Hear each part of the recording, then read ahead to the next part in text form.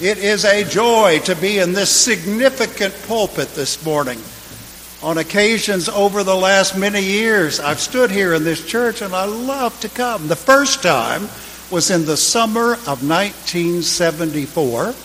I had just finished being the leader, or whatever they called it, of senior high camp at Camp Mitchell. And Festus Powell, your rector, had me come and preach. And oh, I loved it. The church was packed to the gills. It was in that beautiful small assembly hall over there. And it was a taste of sanity after that summer camp. So, and it looks like it still is that today. I walked in early this morning and there's a signboard that greeted me. It captured my head and my heart. I saw spiritual principles written out. And they really, really lifted me. The first one was this: pause, listen, and choose to follow Jesus. Now, if you can do that today after hearing that gospel, if you can do that today after hearing this sermon, then you're a disciple of Christ. On any given Sunday, Holy Scripture will feed us in abundance. Sometimes in ways that are as clear as the Arkansas sky, especially this morning. Sometimes in ways that elude our understanding and our expectations. On any given service of worship, a word or a lesson from Holy Writ never fails in providing what we need just when we need it, whether we want it or not.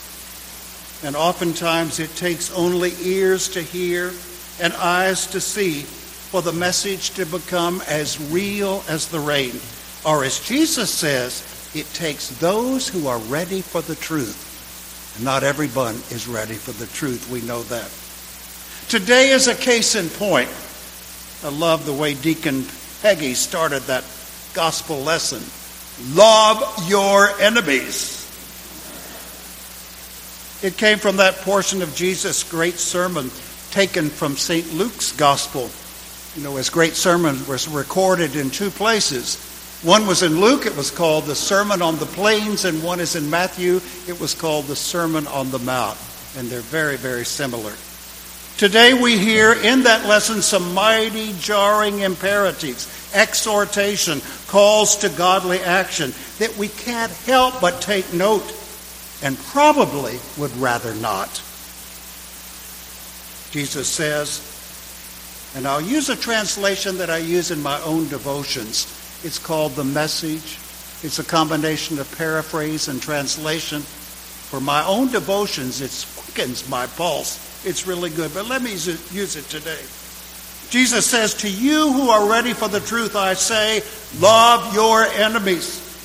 Let them bring out the best in you, not the worst. When someone gives you a hard time, respond with the energies of prayer for that person. If someone slaps you in the face, stand there and take it.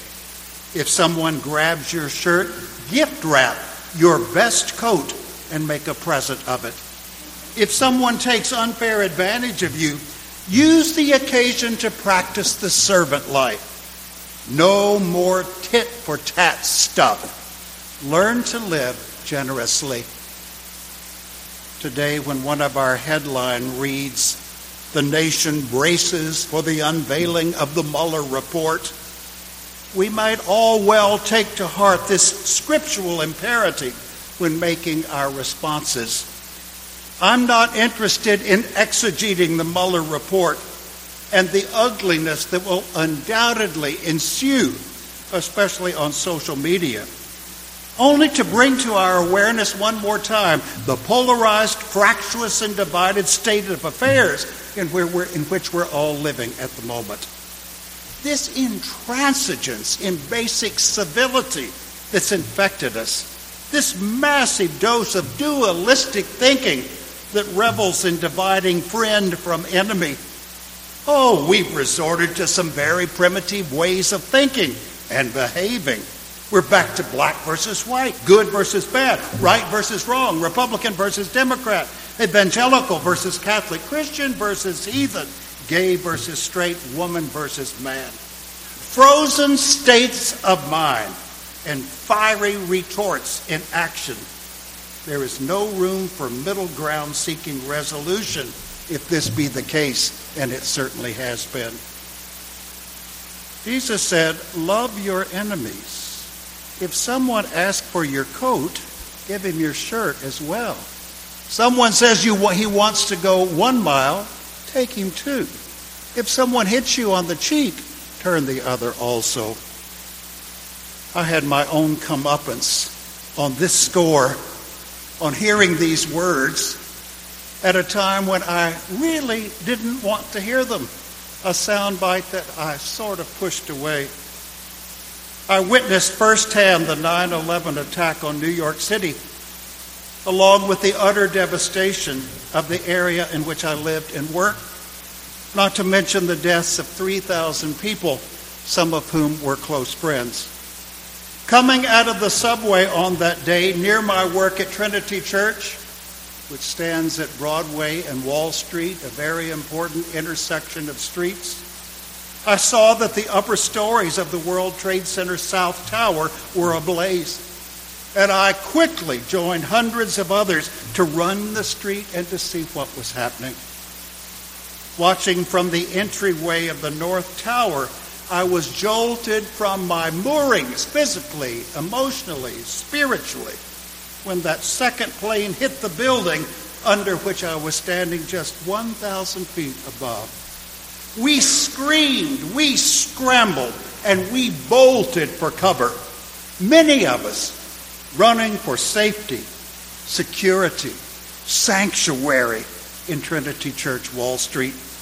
It was just 150 yards away. And we all knew somehow, archetypally, maybe somewhere in the consciousness, that the church might be the place to go to escape Holocaust. Being a priest of that congregation, I enlisted the help of the organist, and we very quickly and very extemporaneously assembled a service of prayers, hymns, and readings from Scripture for the congregation that walked through the doors. And there were many of them. And it was as eclectic a group as you've ever seen in all your life. It was truly James Joyce's definition of the Catholic Church, in which he says, everybody come, and they came. We worshiped together, but more importantly, maybe, it was some crowd control, a time to recenter, to get our senses. Standing before that crowd of terrorized men and women, I racked my brains for words and music that might provide us with some kind of assurance, blessed assurance, when that kind of thing seemed in short supply. I say assurance. It comes from the word, I do believe, not reassurance. At times like these, someone saying to me, why, bless your heart, you just walked through an explosion, wouldn't do. Saccharine reassurances won't cut it, a pat on the head. Platitudes and piety from what I call the Hallmark Card School of Theology are for naught.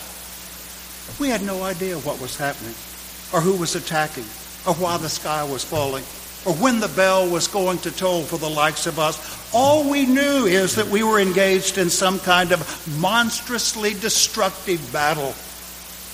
I chose a number of prayers that day from the Book of Common Prayer. If you're ever in a situation where devastation and desperation are the bywords, the Book of Common Prayer is a wonderful thing to have. I used a prayer that day, I remember, that has the words, lift us to your presence, O God, where we can be still and know that you're God, that you're closer to us than the breath we breathe, that you're doing for us far better things than we can ever ask or imagine.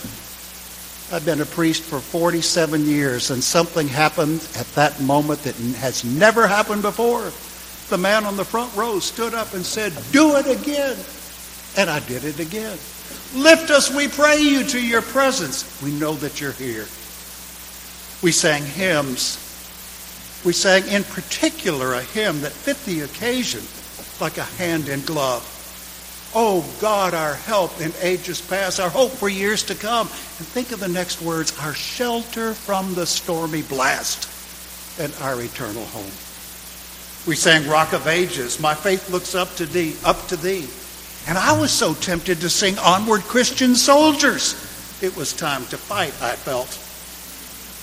I did commit a major musical faux pas when I announced that one of the hymns that we were to sing was Nearer My God to Thee. Now some of you are old enough to remember that first movie of the Titanic, when the ship was going down into the drink and the little brass band was playing right at the front of the ship, and as it went down they were playing Nearer My God to Thee. That man popped up again and he said, no, not that one. And the congregation did just what you did. They fell out laughing. Humor, humanity, humility, it's all part of the deal. So we sang, Oh God, Our Help in Ages Past one more time. I quickly read Psalm 23. Oh, yea, though I walk through the valley of the shadow of death, I will fear no evil, for thou art with me. Thy rod and thy staff, they comfort me. And Psalm 27, what I call the fear psalm. O Lord, my light and my salvation, whom then shall I fear? The Lord is my light, of whom then shall I be afraid? Scripture works. Scripture reaches right where we need to be, where we need to hear it. And I read St. Paul's words of assurance. Nothing in all creation could ever separate us from the love of God in Christ. Neither life, nor death, nor angel, nor principality, nor height, nor depth. Nothing could ever separate us from love, the love of God in Jesus Christ. And I read the words of Jesus. I was reading the Beatitudes from the 5th chapter of Matthew, very similar, as I said, to the 6th chapter of Luke, the Sermon on the Plains. Reading Matthew when all hell broke loose at precisely 9:59 a.m. A sound like no sound any one of us had ever heard or ever want to hear again forced us to our knees. The sound was bam, bam, bam, bam, as those 102 or 110 stories imploded, fell one upon the other. The impact was so great, Trinity Church shook violently. We read later that it was almost a 4 on the Richter scale. That's quite an earthquake. The tower next to the church was collapsing in on itself. It was imploding, and no one in the church had any clue what was going on. Only rumors circulated. The lights went out. The place immediately filled with smoke and debris. Some of the congregation fell to the floor. Some even tried to hide themselves under the pews as if that might do any good. One very prominent member of the congregation, a longtime vestry person, yelled out a particular prayer often heard in New York City's metro subway. And she said it, she prayed it with the characteristic inflection. As that noise occurred, that bam, bam, bam, she stood up and went, Jesus, Jesus, Jesus. And calm me at the moment, thought to myself, what an appropriate prayer to be saying at this moment. Maranatha, come Lord Jesus. Well, I kept right on reading the Beatitudes. If you read the Beatitudes, beware. It moves from the blessed bees. The blessed be the poor in spirit. The blessed be the meek. The blessed be the peacemakers. They continue. And it goes into a realm of ethic I wasn't completely recollecting when I hurriedly turned to them and started reading. As I continued reading, I found myself stunned, more precisely, utterly flabbergasted by Jesus' words. And the most amazing, the most uncanny juxtaposition of those words with the unimaginable, incomprehensible event that was taking place just 450 feet away. I hope you can appreciate this anomalous picture. Here we were reading verses from Scripture. I thought it was for crowd control, for God's sake. And all of a sudden, Jesus speaks to us in the midst of it all. And he says, I say unto you, those who can hear me, love your enemies. You have heard that it was said, an eye for an eye and a tooth for a tooth. But I say to you, do not resist an evildoer. If anyone strikes you on the right cheek, turn the other also. And if anyone wants to sue you and take your coat, give your cloak as well. And if anyone forces you to go 1 mile, go the 2nd mile.